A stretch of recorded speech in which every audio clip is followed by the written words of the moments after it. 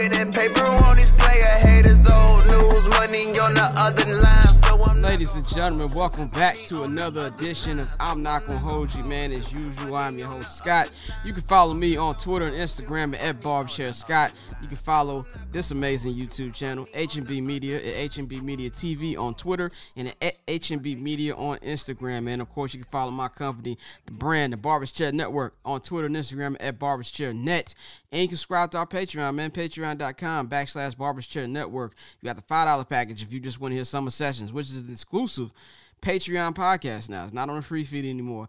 And if you're a Bears fan, you want to see everything we got in tune going on with 79th and Hallis. All our preview podcasts are on there. You get video for that, and you get video for the regular podcast. And of course, we've got our on the field post game recaps. We're going to be hitting the road with that. We're going to Pittsburgh for Monday Night Football. We're going to Detroit for the Thanksgiving game. And we're also going to be in Lambeau Field for that final Bears-Packers matchup. So check in, subscribe, so you can get all on-field access with that, man. And we back. It's been last week I had to take a hiatus. I was in Vegas covering the Bears Raiders game. And I was exhausted. Anybody who's been to Vegas knows it takes you damn near a full week to recover. So, and I didn't want to, short you guys because I really didn't watch any damn football last week outside of the Bears. So, but we're back. We're back today. My brother will be joining me in a minute to talk about the Bears as they get ready to take on the GOAT Tom Brady in Tampa Bay this weekend. And we've got the one and only Ashley Nicole Moss. She'll be joining me later in the show to talk about the Cowboys, talk about her Knicks, and also what's going on with the start of this NBA season. I just want to give a big shout out to my Chicago Bulls as we begin our new season this year. It's the most hype I've been for a Bulls season in about 10 years, man. I think it's going to be fun. I think this team has a real good shot to be anywhere between that 4 and 6 range in the playoffs, man. It's going to be fun. Kicks off in Detroit, so we're going to see how it goes. The homie Mikey will be joining us next week. He's couldn't join us this week to give you his parlay information, but of course, if you follow him at Junior_Solito on Twitter, he's going to be giving his picks heading up into the games like he did last week. Of course, you can follow Barber's Chair Network to get all that shit too. But let's get right into it with my sound off, man. I thought long and hard about this one. My sound off is obviously something that's been pretty newsworthy involving my Chicago Bears. We lost again to Aaron Rodgers. I'm tired of losing to Aaron Rodgers. There's not a lot of things that pain me more than losing to the Green Bay Packers. I mean, to be quite honest with you, the name of the show is called I'm Not Gonna Hold You, so I'm just gonna keep it honest with you. I could catch my wife cheating on me. Like, I could catch it in the act, and it wouldn't hurt as much as losing to Aaron Rodgers consistently. It just brings me to a level of pain I can't describe. And after the game, and it was a close game compared to other Packers-Bears games, it was a close game. Justin Fields led a pretty great drive where he went 5 for 5 and cutting that 10-point lead to a 3-point lead, which a lot of quarterbacks in Bears history, not going to name any names, would have folded. So I give him credit for that, but Aaron came down and Aaron does what he always does. He kicks our ass. He ran into the end zone, something that he should have did last year in the NFC Championship game. Like he's always said, that's something that's going to burn him for the rest of his career, that he didn't run into the end zone. He did it this time. And while everybody in Chicago, everybody in Soldier Field was flipping him off, calling him every type of word, he hit us with the biggest ball you could possibly hit us with. He told us, I own you. I've owned you my whole fucking career, and I still own you. And the mics picked it up. And I'm not going to lie to you. Sunday afternoon, Sunday evening, I was hot. I was pissed the hell off. It burned me to a place I can't even explain. It really burned the hell out of me. But you know what burns you more than anything? The fucking truth. The truth hurts. And I just got to keep it real, Bears fans. It's the fucking truth. Aaron Rodgers does own us. He is part owner of Soldier Field. Like Tom Brady said, he does it. And we can sit up here and get mad at him. I went full meathead on Sunday. I was like, Aaron Rodgers, bitch, fuck him. He don't talk all that tough when he getting his ass kicked in the NFC Championship game. And I sat and thought about it. As a Bears fan, I would play in traffic to fucking be in 5 NFC Championship games like Aaron Rodgers has been. Yeah, he's only got 1 Super Bowl. How many Super Bowls do the Bears have since after Harold Washington died? Let's be real about this. How many do we have? 0. Last time I checked, my math ain't that good, but I know 1 is better than 0. So we can sit up here and we can get mad at Aaron about that, but who we need to be getting mad at is the Bears. They're the ones who getting their ass kicked. We need to get mad at the ownership. They're the ones who are allowing us to get our asses kicked. So at the end of the day, the truth hurts, man. Aaron's keeping it real. That's just, it is what it is. It stinks. But it is what you gotta look yourself in the mirror and know that's just how it pretty much is when it comes to Aaron Rodgers. That every time he comes to Soldier Field, even when we go to Lambeau Field, he's gonna find a way. We've had close games. He comes back from the dead. Who can all forget the Sunday Night Football game where Khalil Mack made his debut? With a sack. I think it's Akeem Hicks basically took Aaron out the game. Aaron got taken out on a cart. We thought he was done. You know what I'm saying? We thought he was done. And we went up 17-0. And what did he do? He came from behind that curtain and came out and kicked our ass again. It just is what it is. Let's not get mad about it. Let's hope that this franchise is getting tired of being owned by Aaron Rodgers and do something about it, man. So that's my sound off to start this episode. Like Pedro said when the Yankees was kicking his ass, you just gotta, I'm just gonna sit back and call the Yankees my daddy. That's pretty much the same thing when it comes to Aaron Rodgers, man. He's the Bears' daddy, and it is what it is, man. So let's get into it right now with my brother, and we're gonna bring him in right now for the Bears Minute. And now is the appropriate time to bring in my brother for this week's 79th and Hallis Minute Bears Talk. Of course, you can follow him on Twitter and Instagram at Flows Andolini. You can follow 79th and Hallis, 79th A&D Hallis on Twitter and Instagram. Actually, we're not on Instagram, but you can follow us on Twitter and patreon.com/Barbershop Network. How's it going? Pretty good. Let's talk some Bears. Let's get into it. They met the media today. Justin Fields, Coach Nagy, Cole Kmet. You weren't at Hallis today, were you? No, it was not. Okay. It didn't look like it was a lot today, but I feel like there was a lot of people talking about the Aaron Rodgers quote. Of course, we talked about it on our show. I talked about it in the opening of this show. Cole Kmet actually agreed. He was like, you can't get mad at him. It's up to us to change the narrative. So my question for you is, how do you think the higher ups are feeling about this? Because, they don't like to get embarrassed. And there's a lot of talk about this. Even Tom Brady I don't know if you saw Tom Brady was messing with it on this podcast, said, I need to congratulate Aaron. I didn't know he was part owner of Soldier Field. And he's not low. I know what he's doing before the game. What do you feel about that? Well, I mean, on one side of it, no, I can't get mad for the fact that he said, I still own you. I own you after he scored that touchdown in embarrassing fashion because, this man is 35 plus years old and still being able to fake you out with a pump fake to the entire opposite side of the field. He's not a guy who throws to the opposite side of the field often. Get you out your socks and then rush in for a touchdown. And then, of course, I mean, he was feeling excited. And he's telling the truth. He's 22-5 against the Bears. Yeah, that's 22-5. That is domination. And it's like when the Bears win against the Packers, it's like a national holiday. When the Packers win against the Bears, it's Sunday. That's how it is for Packers fans. And the Packers fans getting my mentions, the 7th and Hallis mentions, and talk about typical Bears fan. Here you all go thinking you all got the lead. Here you all go complain about the refs. I can't be mad at them. I don't block them. I don't say nothing negative about them because they're telling the truth. They're telling the truth. They have dominated us since Aaron Rodgers has been the starting quarterback. Now, and I was looking at the records from when Lovey took over in 2004. Remember his first press conference? Our first option to beat the Green Bay. And he didn't say our first option was win the Super Bowl. It was to beat Green Bay. Now, if you look at the record, we were like 6-2 before Aaron became the starter. Yeah. Once Aaron became the starter, and then 4 years before Lovey got fired, we went under 500. And we finished like 8-9. No, 8-9 against them after Lovey got fired. And that tells you everything you know about that story. No, I mean, that tells you exactly what you need to know about that story. Under Lovey Smith, the Bears had much more success against Green Bay. He is 6-2, exactly like you said, right before, that Aaron Rodgers situation. So he had much more success against them, and it was much more competitive.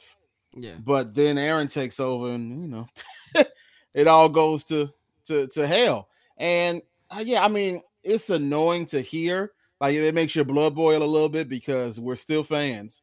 But afterwards, I'm like, you got to respect the gangster.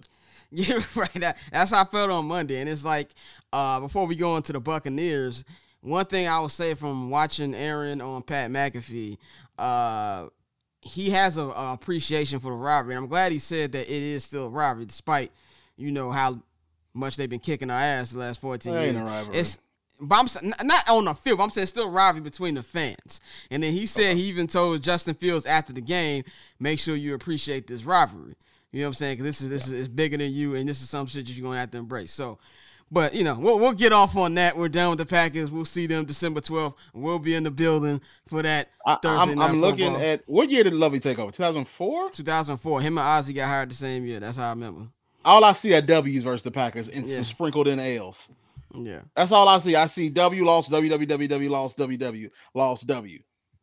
Lovey and Ozzie came the first year, and they both got fired the same year, which is kind of fucking funny. And so let's go to the Tampa Bay Buccaneers, man. I don't think there's really any kind of juice for this game. Like, even amongst Bears fans, I think we all kind of know that we're going to get our ass kicked. That's like the feeling. What can the Bears do to make this game even competitive? Because this is a team that last year, the Bucs took a long time before their offense started clicking. It took them probably to like week 11 before it started getting going. This offense looks great right now. And then also you got Levante David saying after they beat Philly, we've had this game circled when it came out on the schedule. So I don't think the Bears said anything to set you off, but they did. But Tom remembers the 4 down thing. And people was clowning, he's old. He was clowning about that. And him slightly trolling the Bears on his podcast with Jim Gray today. What can the Bears do to even make this a competitive game? One thing I would say is Tom Brady is going to come looking to drop the meat off on the Bears. Not only do I think he's playing some of the best football of his career, like not just for his age, in his career, playing some of the best football. Has not thrown under 250 yards, has only had 200 yards, less than 300 yards twice out of all these games. He has 2 400-yard games, 2 5-touchdown games, and a 4-touchdown game. Let me just be real honest. I do not expect the Bears to win in any fashion. Yeah. This is not because the Bears are the worst team in the league, but man, Tom Brady and the Buccaneers offense make it insurmountable sometimes to beat them. Now, that being said, what you can do to stop him is get pressure from your front, not from blitzing, from your front. Those front three, those front 5, since you're in a 3-4, you're having those 2 edge rushers and Robert Quinn and Khalil Mack. They have to get pressure. I'm honestly not a person who would like to blitz Tom Brady. Every time you blitz Tom Brady, he will immediately check out of that. Off. He will know. He is, some people used to look at when Peyton Manning and Tom Brady were going through, I won't say a feud, but their rivalry of being the number 1, number 2 back and forth position for the best player, best quarterback in the league. They would see, oh man, Peyton Manning, he knows it because Peyton Manning is constantly audibling, constantly checking the defense. I want to let you know Tom Brady is just as smart as he is when it comes to football. Yeah. He knows the game of football. He knows what you're in when you're in the huddle and you haven't even shown a front. So that being said, blitzing against him is typically a mistake. But what they can do is make that front just immediately collapse the line because he can't roll out like he used to. We obviously know that he's a 44-year-old man. So the best thing you can do is collapse that pocket around him.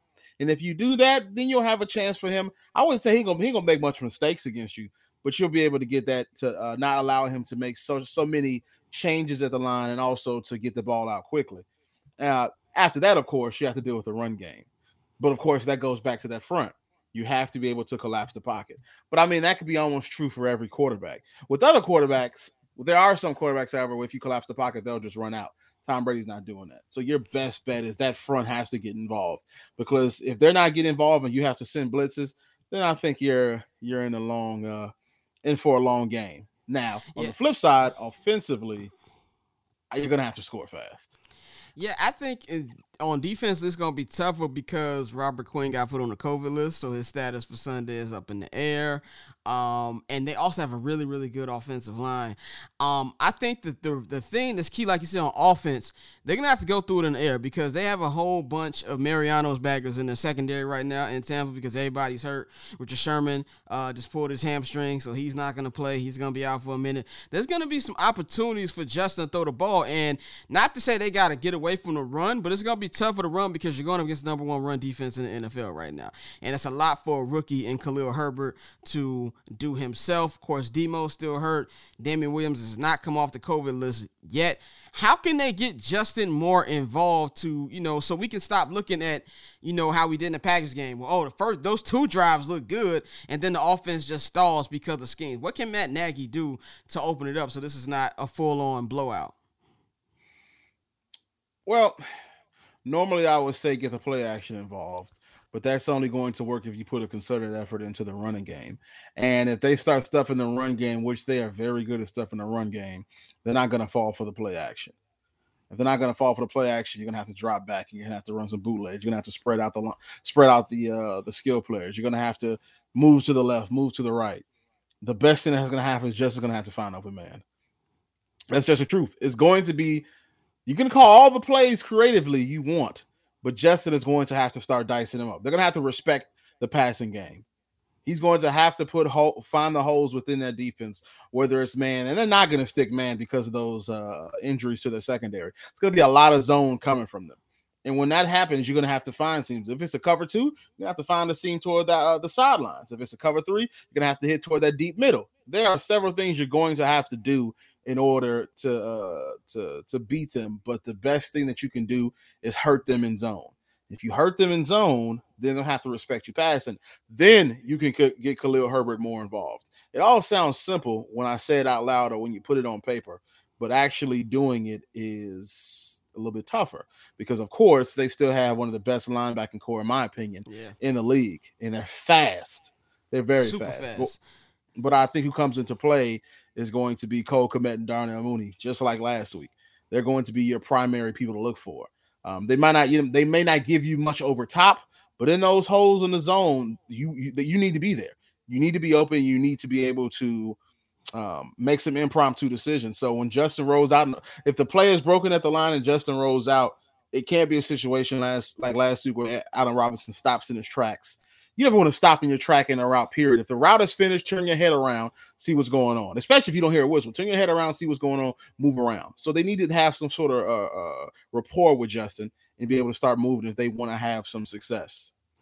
One last thing before we get you out of here.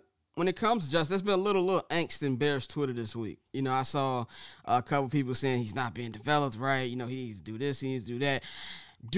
Should Bears fans be the ones to blame for some people, not us, because we were told y'all before the season started, this kid is a fucking rookie. He's 22. It's going to take a minute. And not only that, he's surrounded by a terrible fucking coaching staff. What do you say to the fans who are panicking, like, oh, he's got to get better? Look at Mac Jones, which I can tell you ain't been watching Mac Jones, because if you were really watching Mac Jones, you wouldn't be making that fun comparison. What do you say to them who's kind of waiting for him to be Mahomes right away after 4 starts? Well, then, I first thing I would say is obviously that I don't think you're paying attention to the Mac Joneses, to the Trevor Lawrence. Mac Jones is sitting like 7 touchdowns, 6 interceptions. Yeah. Now, of course, you can look at the fact that he threw like 2 touchdowns in 2 of his last 3 games, but those are also accompanied by a pick every one of those times. Now, that being said, he has increased his yardage a bit, but that's what he's a volume thrower who's going to throw it a couple yards per game. I think that last game was his longest yards per attempt. But outside of that, he's a short thrower. That being said, of course, I still think he's going to develop into a very solid quarterback for the Patriots and Trevor Lawrence and the rest of them. But I also don't think the entire coaching staff of the Bears is terrible. I don't think the majority of them are terrible. I have questions about, Juan Castillo being the offensive line coach. That being said, the offensive line has bounced back pretty solid after that Cleveland game. Of course, there's questions with Nagy, but outside of that, I don't mind many of the coaches there.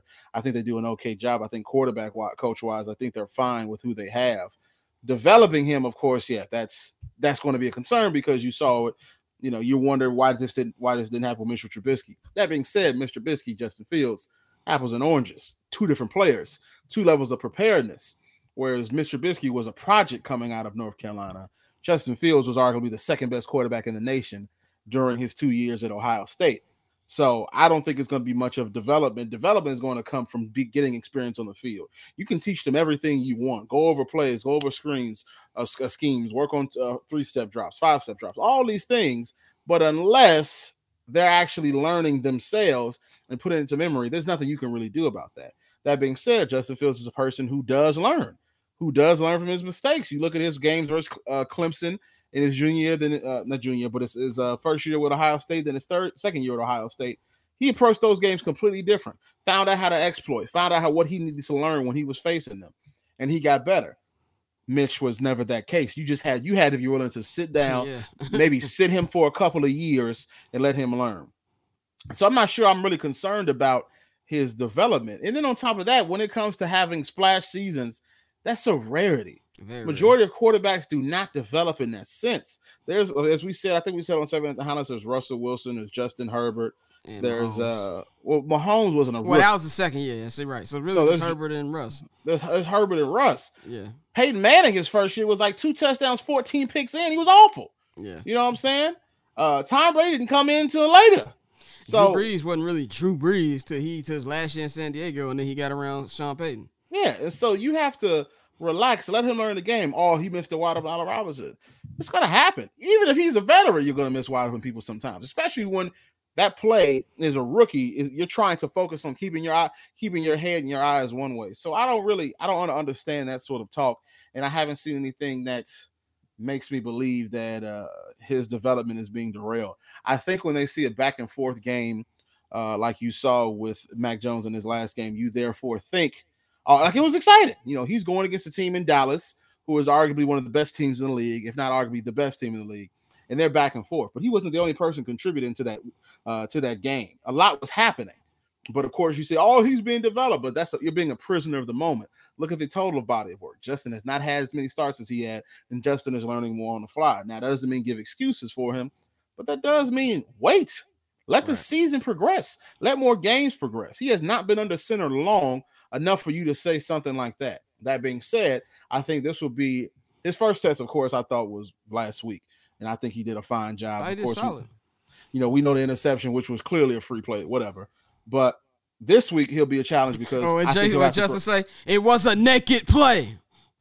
I think it'd be more of a challenge because he'll have to throw. Yeah. I don't think the Buccaneers will give them an opportunity to run the ball. And if they do, why not keep running it? Yeah. I don't know any team in the NFL outside of probably the Chargers or the Bills who see running lanes open up and think, it's time to start passing again. Right, exactly. The Bills are just, it don't matter what you got, pass the ball. Any other team is, damn, our running game is going, keep running. Why not? Yeah. So, yeah. I agree. As usual, man, we'll have our preview pod this Saturday. You can check that out on the Patreon, patreon.com/Barbershop Network. This will be the last game that you won't see both of us at. We will both be at all 4 games. The next 4 games will be at Soldier Field for the Niners game. We're going to Pittsburgh for Monday Night Football. I'm going to be there for Justin and Lamar at Soldier Field. And, of course, we'll be in Detroit for Thanksgiving. So if you're going to any of those games, holla at us, man. You know where to follow him, F-Lows and Delini. And as usual, Harold's, we need our fucking sponsor. We need our sponsor. It's about time, man. It's about time. We got y'all in our bio. We need to hit up Lero, see what we can do about that so we can get our sponsor. But as usual, we'll be back. He'll be back next week for our Saving Out the House moment. Peace out. And as usual, my brother joining me every week here on I'm Not Gonna Hold You, man. Of course, you can check us out this week, Saving Out the House. We'll be talking about the Buccaneers game, get you all in depth ready for that one. But I will say this, because today is game 4 and game 5 of the ALCS and game 4 of the NLCS as we record this on a Wednesday. I will say this quickly because I don't want to divulge too much into it. By the time you watch this, the series might be a little different. I will say this. Boston is playing, both teams, Boston and Atlanta are playing with fire. Because now with Boston, you're in a best of 3 situation with the Astros, and you don't want to have a team that doesn't be that close. They really, really need to win game 5.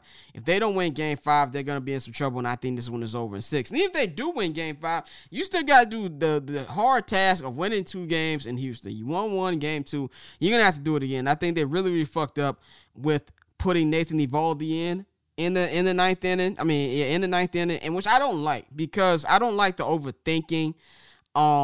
that comes with managers and analytics, you're up in the series.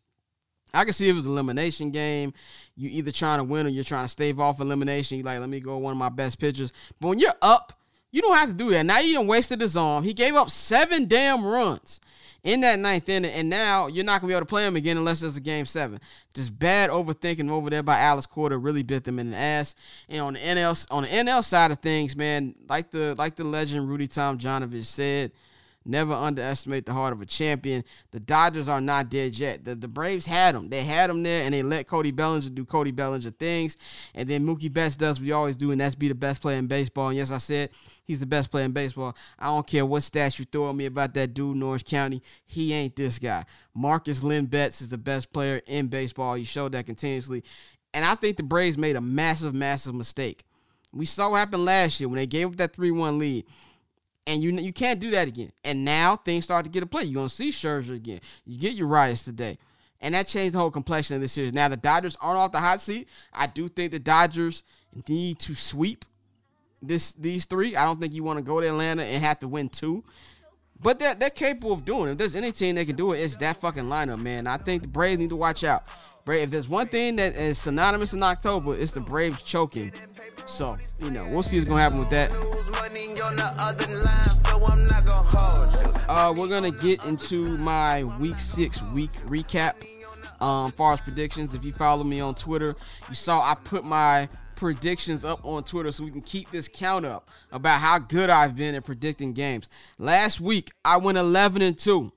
11-2 in my predictions, and that goes to a total of 67-26. So listen to me. Light-skinned Negro Domus has been spot on this year. So if you want to know who to pick for your games, listen to your boy. I'm going to have my Week 7 predictions later on in the show. We're going to talk about right now the biggest storylines coming out of Week 6 this year.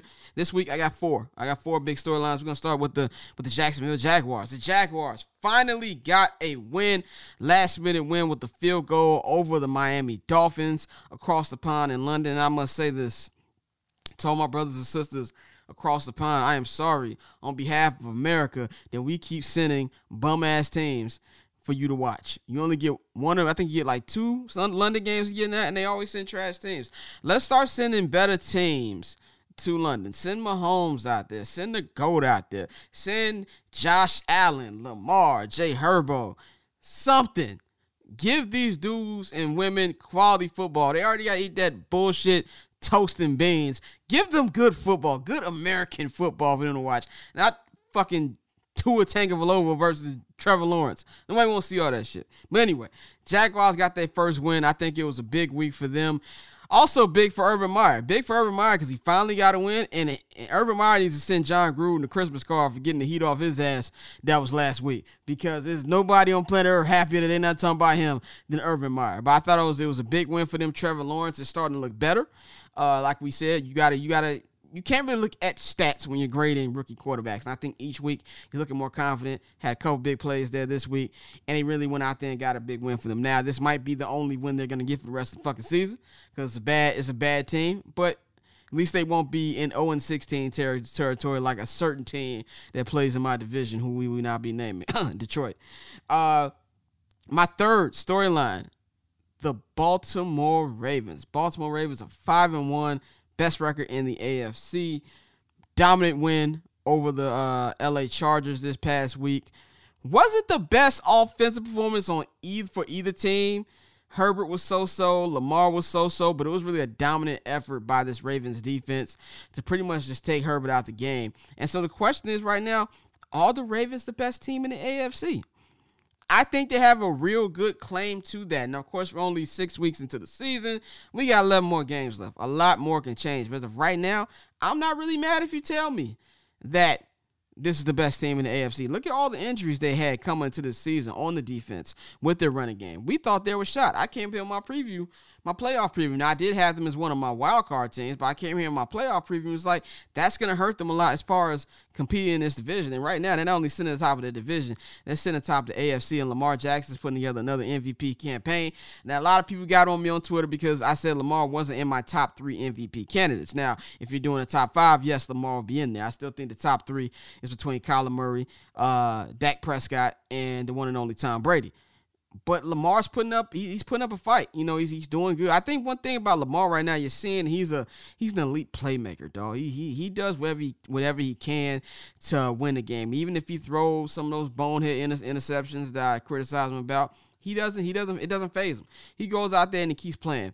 And that's what you got to respect about this Ravens team. And I think they got a big chance to roll some wins off here. You know, they got a tough game this week against the Bengals, who've been playing pretty good.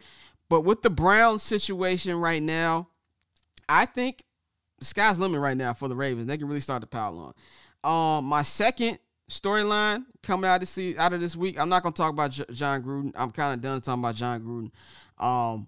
You know, I talked about it on 2-Minute Drill. We talked about it on Summer Sessions. Like I said, I'm not shocked when white people do racist shit. Nothing about that surprised me whatsoever. So I'm not going to talk about that particular situation. What I am going to talk about is the football team. The Raiders had a big win. I think they had a huge win despite the Gruden situation going into Denver. Very, very tough place to play. Denver's been a decent team. They've always had a great defense. And going out there and getting the win. I think this is a big one because they're able to bounce back. Their season was on the verge of spiraling out of control because of a loss at home to the Bears and, of course, everything going on with their head coach. So, new head coach, Derek Carr, he came out, played a pretty good game. And now they got a chance to really get established themselves as a chance to, you know, win the AFC West. And they have a legit shot here. They got a couple easy games coming on. They can come up and start to stack a couple W's. They're going to put themselves in the race. And now this is a big year for Derek Carr because now we're going to see what Derek Carr really is. They haven't committed to him long term. John Gruden's play calling was terrible, to say the least. So now we're going to see. You know, he looked a lot more free in that game against Denver. What can he do? Is he going to be the long-term option for the Raiders? If he can get this team to in the playoffs or even better, win the division, that's going to say a lot about not just this franchise, not just about this team, but about Derek Carr himself. So I think that was a huge win for them. But my number one storyline of the week, fraud alert. We're 6 weeks into the season, and I think it's time to talk about fraud alert, man. And I had the Titans here. The Titans were fighting so hard to be on my fraud alert, but they had a humongous win on Monday night at the crib against the Bills. Huge win for them. Ryan Tannehill played a great game. Derrick Henry. I mean, what can we really say about this dude at this point, man? This is why I said that he was going to have back-to-back 2,000-yard rushing seasons. He's just a man amongst boys, and there's nothing you can do about that dude. And I think this is really something that was an impressive win. I think that takes them off fraud alert. Now they got a huge game this week against the Chiefs. That's going to tell me a lot about them too. But for right now, I got to keep them off my fraud alert, and I'm going to replace them with the Cleveland Browns. Now, I had the homie Chops from Complex on here preseason, and he's a big diehard Cleveland sports fan, big Browns guy. You know, they've got a great fan base out there. And he said for him, it was Super Bowl or bust. My brother said on 2-Minute Drill, Super Bowl or bust. He had them in the Super Bowl. I did not buy it. I said I think they'll be a playoff team, but I don't think they're a contender. 6 weeks to the season, nothing they have done has proven me any different. Every contender they faced, they've looked sus and they've lost. They even lost a team they had no business losing to. You know, so that's the issue right there. Now you have injury problems coming up. This was a great rushing team. Their running is the strength of this team. And now both their running backs are hurt. Nick Chubb and Kareem Hunt will not be playing tonight on Thursday Night Football. And now add to Baker Mayfield, who I never really thought was that good to fucking begin with. Now he's got a shoulder issue, and he's not even going to be playing tonight. Welcome to the Case Keenum. I think it's Case Keenum, right? Is it Case Keenum? I might have fucked that up. Let me see real quick. But anyway, he's not going to be playing tonight, and that's going to be a huge detriment to them moving forward. It is Case Keenum. It is Case Keenum, the Case Keenum era. We'll be getting into Cleveland, and they've got a tough game against Denver, and they're going to be on fraud alert. Because I just don't like what I see. You know, Myles Garrett can go out there and sack as many people as he wants to, but if your offense isn't doing what they need to do, and trust me, I know as a Bears fan, when your defense is holding you down and your offense is not, you got issues. And they just don't look like that upper echelon of team. Now, I'm not saying they're not going to make the playoffs. Now, this game will tell me a lot about whether that's going to change or not, but as of right now, week 6, they are on my fraud alert, man. So Cleveland Browns fans, holler at me. Let me know what's going on. Now, as we get into week 7, this is not the best schedule this week. Not gonna lie, it's not the best schedule whatsoever. I'm glad I really won't even be much in front of the TV this week. You know, I'm celebrating my birthday this weekend. Gonna be 33. I'm old. Gonna be 33 next Tuesday. But I do have 3 games that I feel are watchable. So we're gonna get into my top 3 must-watch games in Week 7. Number 3, I'm gonna go with Browns-Broncos, which is tonight's game to kick off Week 7 on Thursday Night Football.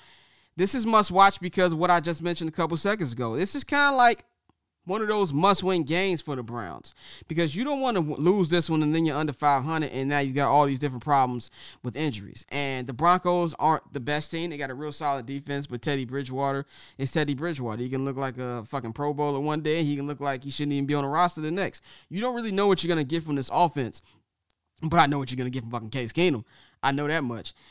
So this one is going to really determine for both teams. It's big for Denver, too. They don't want to get lost in the shuffle in the AFC West when it's for grabs right now with the Chiefs slumping, the Raiders trying to make a presence right now, and then, of course, the Chargers being at 4-2. So it's a nice little time for them to hop in there and say, yo, we're in this race too, despite our last couple losses. So that's going to be my number 3 must-watch game. Number 2 is Ravens-Bengals, and this is more of a must-watch because of Cincinnati.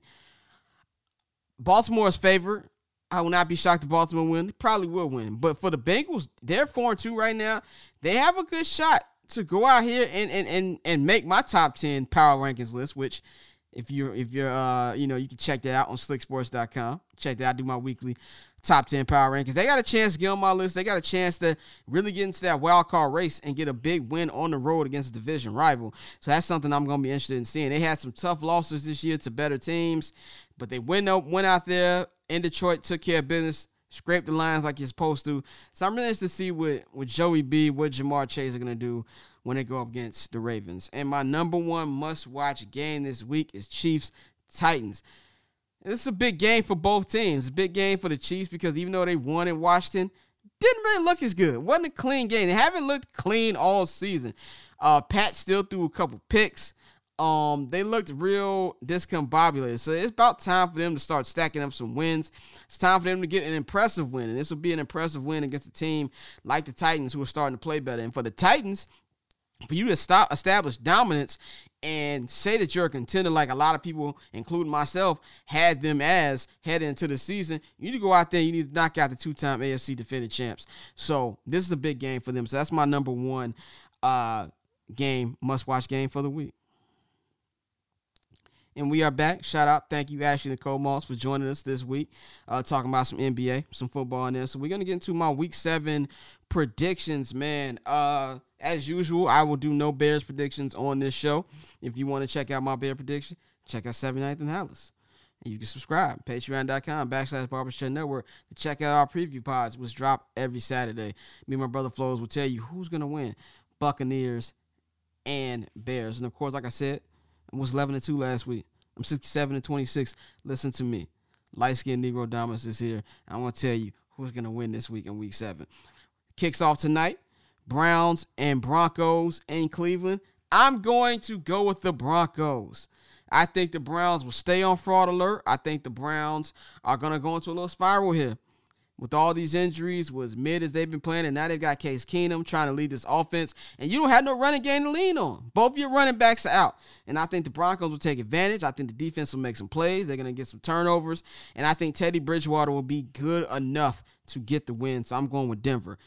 Packers, Washington. It's not really to say much about this. Packers have won 5 in a row. Washington has really suffered from Ryan Fitzpatrick being injured. Taylor Heineke really hasn't been doing much. This defense has not been as good as it was last year. And I don't see how that's going to change against a team that's kind of rolling offensively right now in Green Bay. So I think the Packers are going to win pretty easily, and they're going to move to 6-1. Chiefs, Titans, like I just mentioned, is my number 1 must-watch game this week. I'm going to go with the Chiefs. I'm going to go with the Chiefs because I think it's time for the Chiefs to start picking up victories. I think it's time for them to say enough with the bullshit, and let's go out here and win these games and play like the team that everybody knows that we can play like. I'm not giving up on the Chiefs. I know a lot of people are giving up on them. I know the defense has been worse than it's been in years. I know Pat's looking a little crazy. He's got 15 picks in 16 games. I think it's straight up foolishness for people to say that he's been figured out. Are you fucking kidding me? This dude can't get figured out. And if you look at a lot of these interceptions ain't on him. It's fluky shit. Bounce off the helmet. Falls off the hands. Shit that hasn't been on him. Now, of course, some of them have been on him. You don't throw 15 picks in 16 games and it's all on somebody else. A lot of those home run and one street ball type plays he likes to do, he ain't been getting away with. But I don't think there's really a long time thing for them to panic. I still think they're going to be good. And I still think they have a very solid chance to win this division. I think it's going to start this week. We're going to see them get on a little roll, and I think they're going to beat the Titans this week. This next game is so terrible. Falcons, Dolphins, you should not waste your time watching this game. I'm not going to waste my time watching this game. One thing I am going to stop doing is I'm going to stop picking the damn Dolphins. The Dolphins have failed me the last 3 weeks. I picked them. And Tua Tagovailoa, I hate to say it, he's bad. He's just not good. I think it's about time that we as a community, in a media space, in a fan space, start trolling and going in on the Dolphins for picking Tua over Justin Herbert the same way that us Bears fans had to deal with you motherfuckers talking about we took Mitch over fucking Mahomes and inmate number 4 in Houston. I'm tired of it. I had to hear that shit for 5 years. It's time for somebody else to be the butt of the jokes. Let's get on them because they made a monumental mistake too, and they're going to lose again. The Falcons aren't a good team, but I got more faith in that offense than I do the Dolphins. Brian Flores, his seat is getting very, very fucking hot. I think the Falcons are going to win this one. Next one's Patriots, Jets. Going with the Patriots. Mac Jones, you know, I'm not really a big fan. I don't think he's going to be a bad quarterback. I just don't think he's going to be anything special. But he showed me he had a little cojones last week against Dallas. You know, after throwing that pick 6 to Trevon Diggs, he bounced back and let a touchdown drop. I really love what I saw. He really showed that I ain't no bitch. So I think that's going to carry over. The Jets are a hot mess. Not expecting nothing for them. I really just want to see how Zach Wilson is going to play. They're coming off a bye week. I'm going with the Patriots this week to beat the New York Jets. And then we go to another skippable game. Panthers and Giants. I put a little bit too much dip on my chip when I was praising Sam Darnold a couple weeks ago. And then we were all reminded why Sam Darnold is fucking Sam Darnold. And with that being said, Sam Darnold's not Daniel Jones. That motherfucker's trash. This team is trash. I think they have the worst record in the NFL the last 4 years. Like, teams like the Giants, it makes me feel as a Bears fan things aren't all bad. And I don't want to hear about that Super Bowl. The Super Bowl was a decade ago. Matter of fact, they celebrated it last week after they got their ass handed to them by the Rams. I don't want to hear about that shit anymore. They need to get this shit together, but it will not be getting together this week. And I think the Panthers are going to win this one pretty easily with a nice little bounce back win. Bengals, Ravens. Like I said, that's my number 2 must game to watch this week. I'm going with the upset. I mean, I'm pretty hot right now. I'm 11-2 last week. I'm 67-26. I can afford a hot take right now. I think that the Bengals going to get a dub. I think the Bengals going to shock the world. They're going to get a big road dub. My man Joey B is going to have a great game. Jamar Chase, who I think is going to be offensive rookie of the year. They're going to continue their dominance. I think the defense can make some plays, and I'm going to go with the Bengals this week. The Raiders, fresh off a big win in Denver. They play a team in Philadelphia who offensively is a mess. I don't know what's going on over there. Jalen Hurts does not look good. And I think that the Raiders are going to take advantage of that. And I think the Raiders are going to win. They're going to win 2 in a row. And they're going to really start to, we're going to start talk about them a little more over these next couple of weeks. Rams, Lions. There's really not much to this besides the fact that Matthew Stafford gets to play his old team. Dan Campbell was fed up. I was wondering how long it was going to take Dan Campbell to call out Jared Goff, because all of us who have eyes, we know how Jared Goff is. And I love how he kind of called him out, but in a respectful way. He really paused for like 45 seconds. Like, how can I call him trash without sounding disrespectful? And, he said he just got to play better. He does have to play better. And I'm going to tell you what, it's not going to happen this week. He's going to be going against the old team. I think the Rams are going to win this one pretty decisively. Now we go to Cardinals-Texans, the only undefeated team in the league right now. The 6-0 Arizona Cardinals. They're going to move to 7-0. I mean, Texans have nothing right now. They have literally nothing going on for them, and the Cardinals are hitting on all cylinders, and I don't think that's going to change this week. 7-0 for them is coming up. Then we've got Sunday Night Football, Colts-Niners. I will tell you one thing I will be doing, and that's not watching this game. Sunday night on HBO, Succession is back. Curb Your Enthusiasm is back. Insecure is back. I will not be watching Carson Wentz go up against either Jimmy G or Trey Lance. Y'all have fun with that. But with that being said, I do think the Indianapolis Colts will win. Carson Wentz will do enough. My Niners pick is not looking good right now. It's really not. I'm upset about that. So now make me look good out here, and I think the Colts are going to win now. And then Monday Night Football, the Manning cast is back. Seahawks, Saints, you get to see famous Jameis going up against Geno Smith. The Seahawks actually played pretty well last week. Lost last minute. Geno fumbled the ball. But they'll be at home, and the Saints have a terrible offense. As far as passing attack, they only average 50 more yards than the Chicago Bears. And trust me, you never want to be in any offensive category with the Chicago Bears. And I think them being at home is going to carry them. And I think Seattle will win that game. So those are my Week 7 predictions.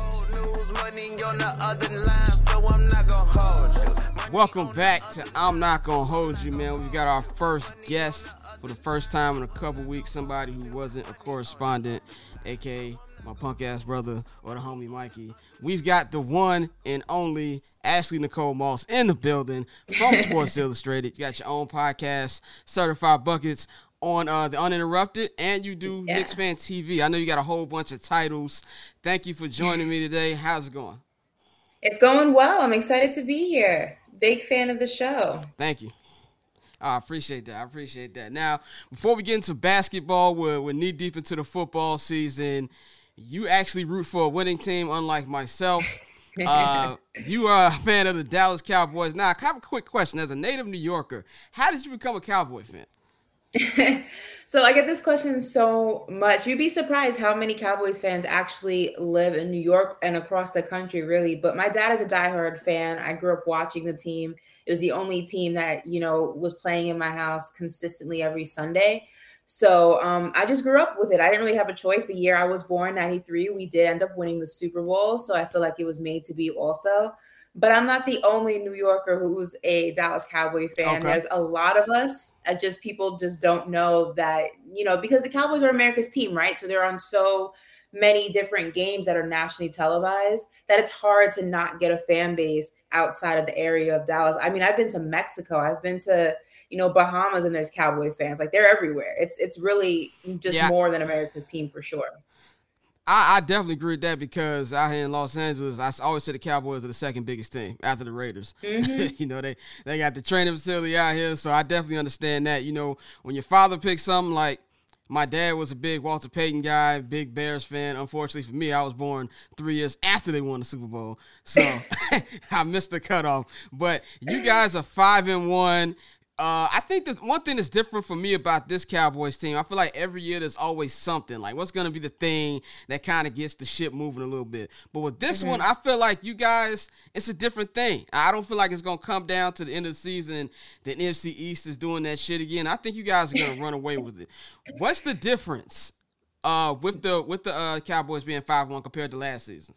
Dak Prescott. I mean, look, Dallas knows what it's like to be without Dak. Unfortunately, last year did happen, and I think it needed to happen. Obviously, you never want to see a player injured, especially when that player's on your team. But I think sometimes you don't know you have a good thing until it's gone, that famous saying. So I think life without Dak Prescott really showcased everybody, not just within the organization, but the fans as well. Like, look, we need him. We don't function the same without him. Pay that man. So you paid him, and now he's there doing what he does best. I mean, he's an incredible quarterback. He's an incredible leader. But also, I mean, defense is a huge difference as well. Dan Quinn really has the formula with these guys. Obviously, Diggs is having an incredible year. Micah Parsons is just phenomenal. But also, the schemes and the plays that we're calling are just conducive to our talent. And I think that it really took somebody who really understood the defense that we have and how we can make it work. And I think Dan Quinn is that guy. Obviously, there's a lot of football left, a lot of weeks left. But I said in the beginning that the NFC East is definitely the Cowboys division to win or to lose. There's really not much competition this year for sure. Definitely. One thing I love about Trayvon Diggs, he kind of reminds me of Eddie Jackson when he could play football. Before I know I'm probably gonna get in trouble for that, but whatever. Eddie Jackson. And one thing I love too about Kellen Moore, I feel like he's really getting that offense going. And as a guy who I wasn't the biggest Dak fan, but I love how his progression. Like each year he's gotten better. And then last year we saw before he got hurt, he had an incredible first month. To see him take it to that next level, I think is a real big thing. Now, tell us as somebody, because I feel like Bears fans were already picking Matt Nagy's replacement in our head. So tell us what's so great about Kellen Moore. I look at Kellen Moore like, oh, he could do some shit with Justin Fields. I think Kellen Moore, it's that saying that sometimes not the best players make the best coaches. And I think the same's in football, right? I think Kellen Moore was an average quarterback, but he's an exceptional offensive coordinator, right? Because he can see the game differently than someone who has an ego like Tom Brady. I don't think Tom Brady would be a good coach because he would expect everybody to be Tom Brady, and there's only one Brady. Right. I think also he has a great relationship with Dak, going from player to coordinator and kind of making that transition, but you still have the repertoire of being, a player first. So you can speak differently to somebody who's out there on the field. And Dak really trusts him. He trusts his judgment. He trusts his mind. He trusts, his plays. He just is a really strong trust factor between the two of them. And I think that is a huge asset when you're dealing with a team to the caliber that is the Dallas Cowboys, but also when you're dealing with a quarterback to the caliber of Dak Prescott. Trust is a huge factor in any relationship, even more so when you're like the top upper echelon of, the NFL.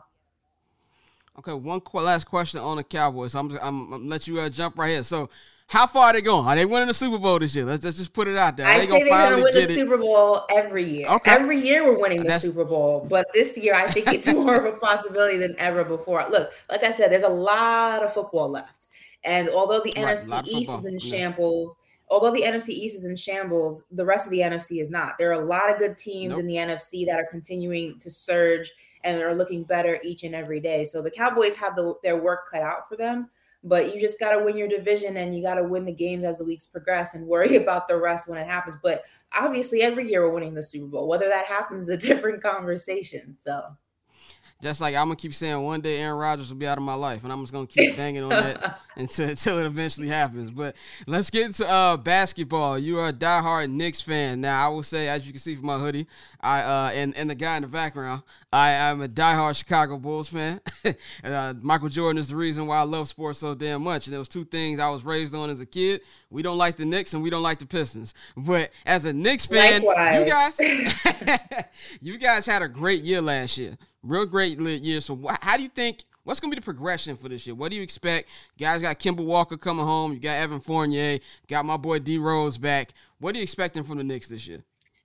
Obviously, it's to continue the trajectory of last season, right? That's the goal of every team, is to continue to get better, not worse. I think obviously spacing is going to be a lot nicer this season. Obviously, scoring, offensively speaking, you're not going to have to rely so much on Julius Randle because you have other shooters on the floor. I think we're going to see a much better Obi Toppin this year. He's had a full off season. He's had a full training camp, a full preseason. And I think that's what he was drastically missing. I think RJ is going to continue to come into his own. One of the critiques of him is he doesn't play his size. He's a big guy and he kind of plays a lot smaller. I think ultimately, defensively too is going to be interesting to see how the Knicks do. Mitchell Robinson is back. That they were drastically missing him against that series against the Hawks. Trae Young was living in the paint and nobody could stop him because you didn't have your big man. So I think, if this team can stay healthy and all the pieces gel and click the way that they at least have looked in the preseason. Now, everyone looks good in the preseason, but if it continues to gel and look that way, I think this is a team that's going to get probably, I want to say 6 or 7 more wins than last season. Okay. So 41 was last season. My math is terrible, but we'll say I think like a 48, 47 is realistic. And playoffs, you want to avoid that play-in. You want to show you're a true playoff contender. Yeah, I think the East is going to be real competitive this year. Outside of like Milwaukee and Brooklyn, I think 3-6 is the toss-up. Sure. There's going to be a lot of teams that can be in that battle. So that's definitely going to be something interesting to see. Now, Ben Simmons. Ben Simmons was kind of like me at my last job the last couple months. I was like, I don't want to be here. So what do you think is going on with this situation with the Sixers? I kind of feel like there's blame on both sides. Doc kind of ran him under there. How do you think this is going to end? I think that's the biggest question mark right now. Well, first of all, the situation, there's no salvaging this relationship. Like it's over, it's done. You know what I mean? It's kind of like when you're in a relationship with someone, you kind of hit below the belt. You can never Right. go back. It's just Nope. kind of like you can't take it back. I know what you said. So yeah, I agree. There's blame on both sides, but here's the difference. You know, Doc Rivers has his job. Doc Rivers is a coach. Ben Simmons is trying to find a new situation, and you know he's kind of shooting himself in the foot. I understand you don't want to be in Philly. You've made that abundantly clear. Your teammates know it, the fans know it, the franchise knows it, the coaches know it. We get it. We hear you. And you won't be in Philly much longer, but moving the way he's moving with the phone in the pocket and not being, you know, in the huddle and your coach tells you to do a defensive drill, which you should be good at. You're a great defensive player. So he's not asking you to do something you can't do. He's asking you to do something you're actually really good at doing. For you to say no, I mean, if he thinks that his future teammates and his future team and his future coaches aren't watching all of this unfold and they're going to look at him sideways when he walks into that locker room, he's mistaken. People don't forget things like that. And you're setting a precedent that not only are you somebody who in the crunch time of a game is not going to do what needs to be done to win because they're all remembering that last playoff series against the Hawks, but also it's like when the going gets tough, you're going to throw a fit and we can't, you know what I mean? It's just, he's setting a bad example for, you know, if he wants to combat the narrative that's out there about him, this is not the way to do it at all. I definitely agree with that. And I think it's like, you know, they're just fed up at this point. Like I saw Joel's comments and, you know, I feel like even if I was his agent, Rich Paul, I'd be like, look, I know you don't want to be here, but just go to practice, do what you got to do so I can do my job and get you the hell up out of here. Because if I'm a team, I'm not giving up assets if I know you're going to be pouting when you don't get your way.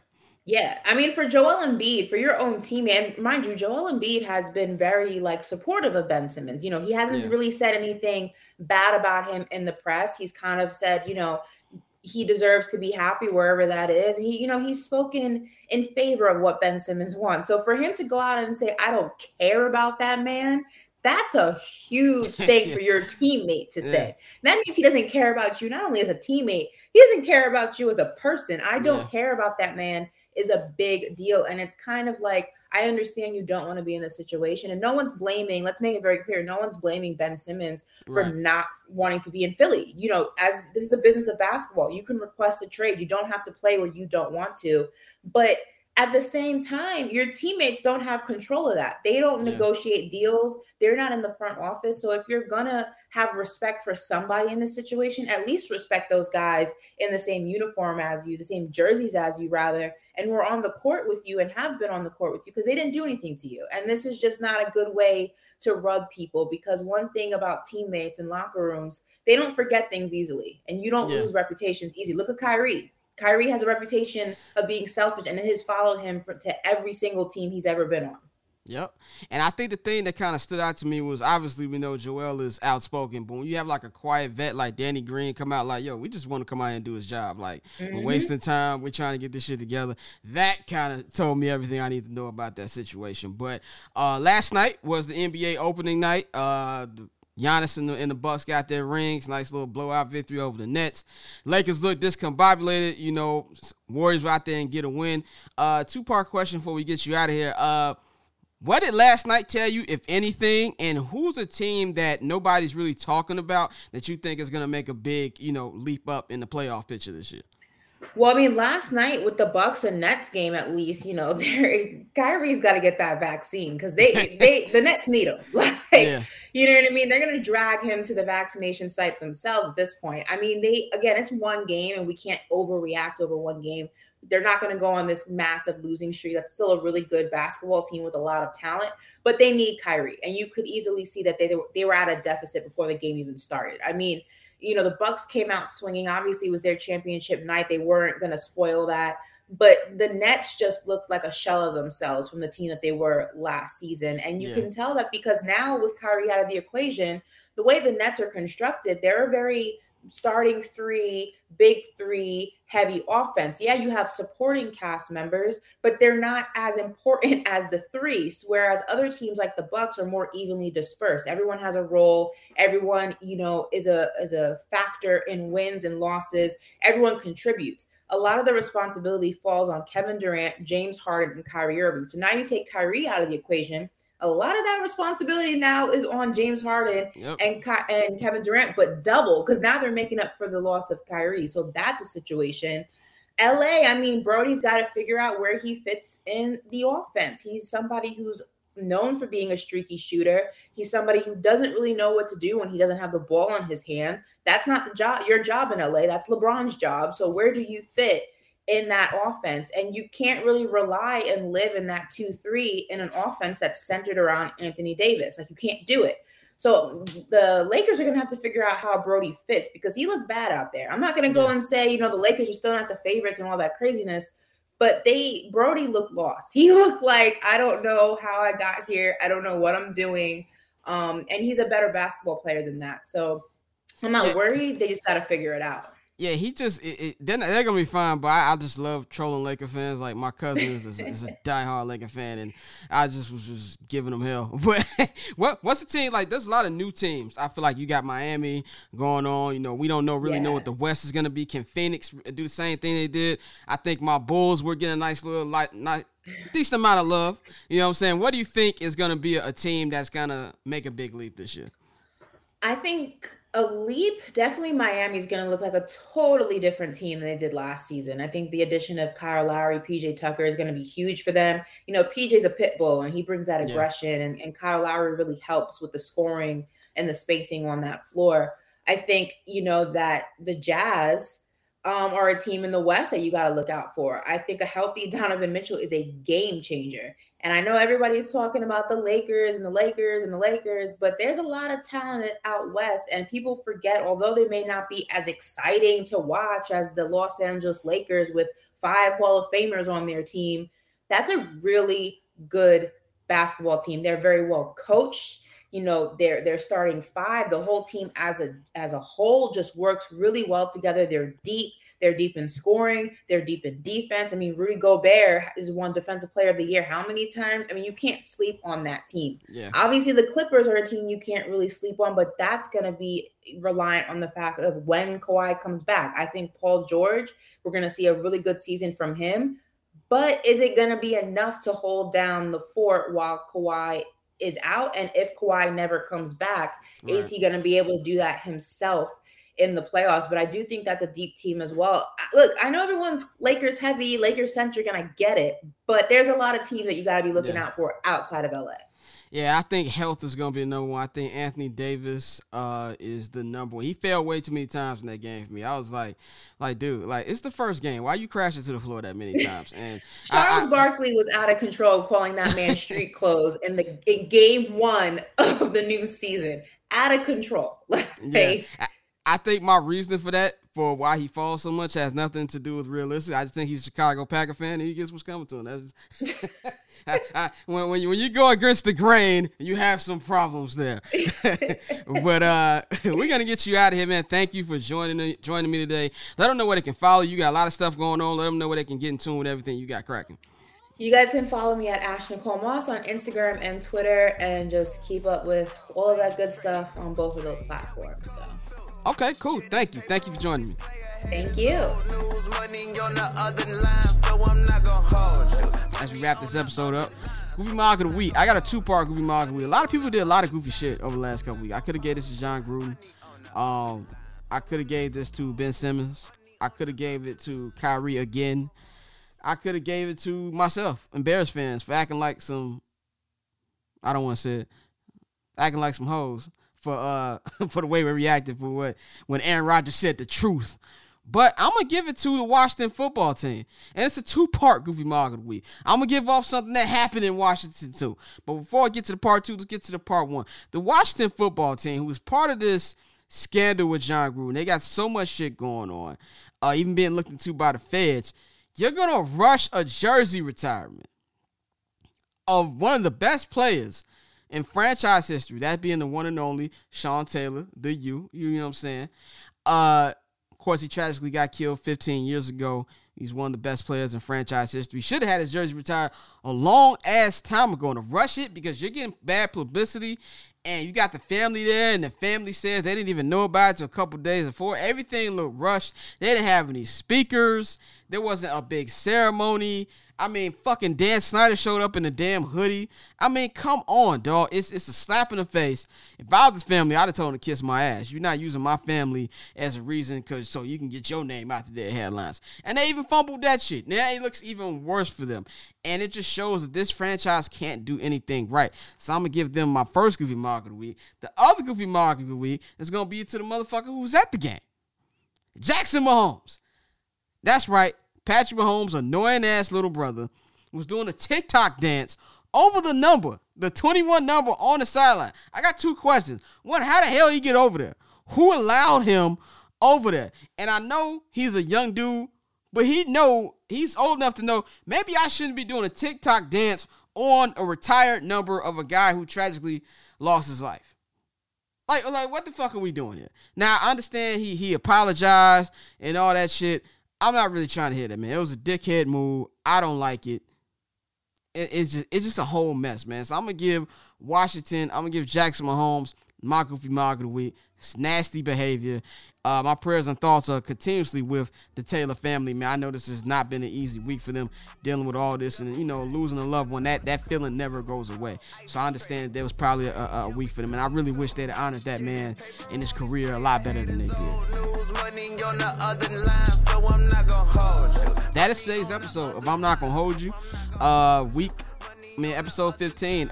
Next week, I will be in studio again, but after that, we might have a couple webcam shows because I'm going to be moving around covering these Bears games, but we will be here every week consistently talking about what's going on. NFL, as usual, man, you can follow me on Twitter and Instagram at BarbChairScott. You can follow HMB Media TV at HMB Media TV on Twitter and at HMB Media on Instagram. You can follow my company, the Barbers Chair Network, at Barbers Chair Net on the Twitter and Instagram. Subscribe to our Patreon, patreon.com/Barbers Chair Network. $5 packages, $10 packages. Support. And enjoy this new NBA season. Enjoy these playoffs. Enjoy another great week of football. We'll be back next week. My brother will be back next week with me. The homie Mikey will be back giving you his gambling odds. We out. Triple double hat trick, I know the code too. Ice trade, go for trade, yeah we go.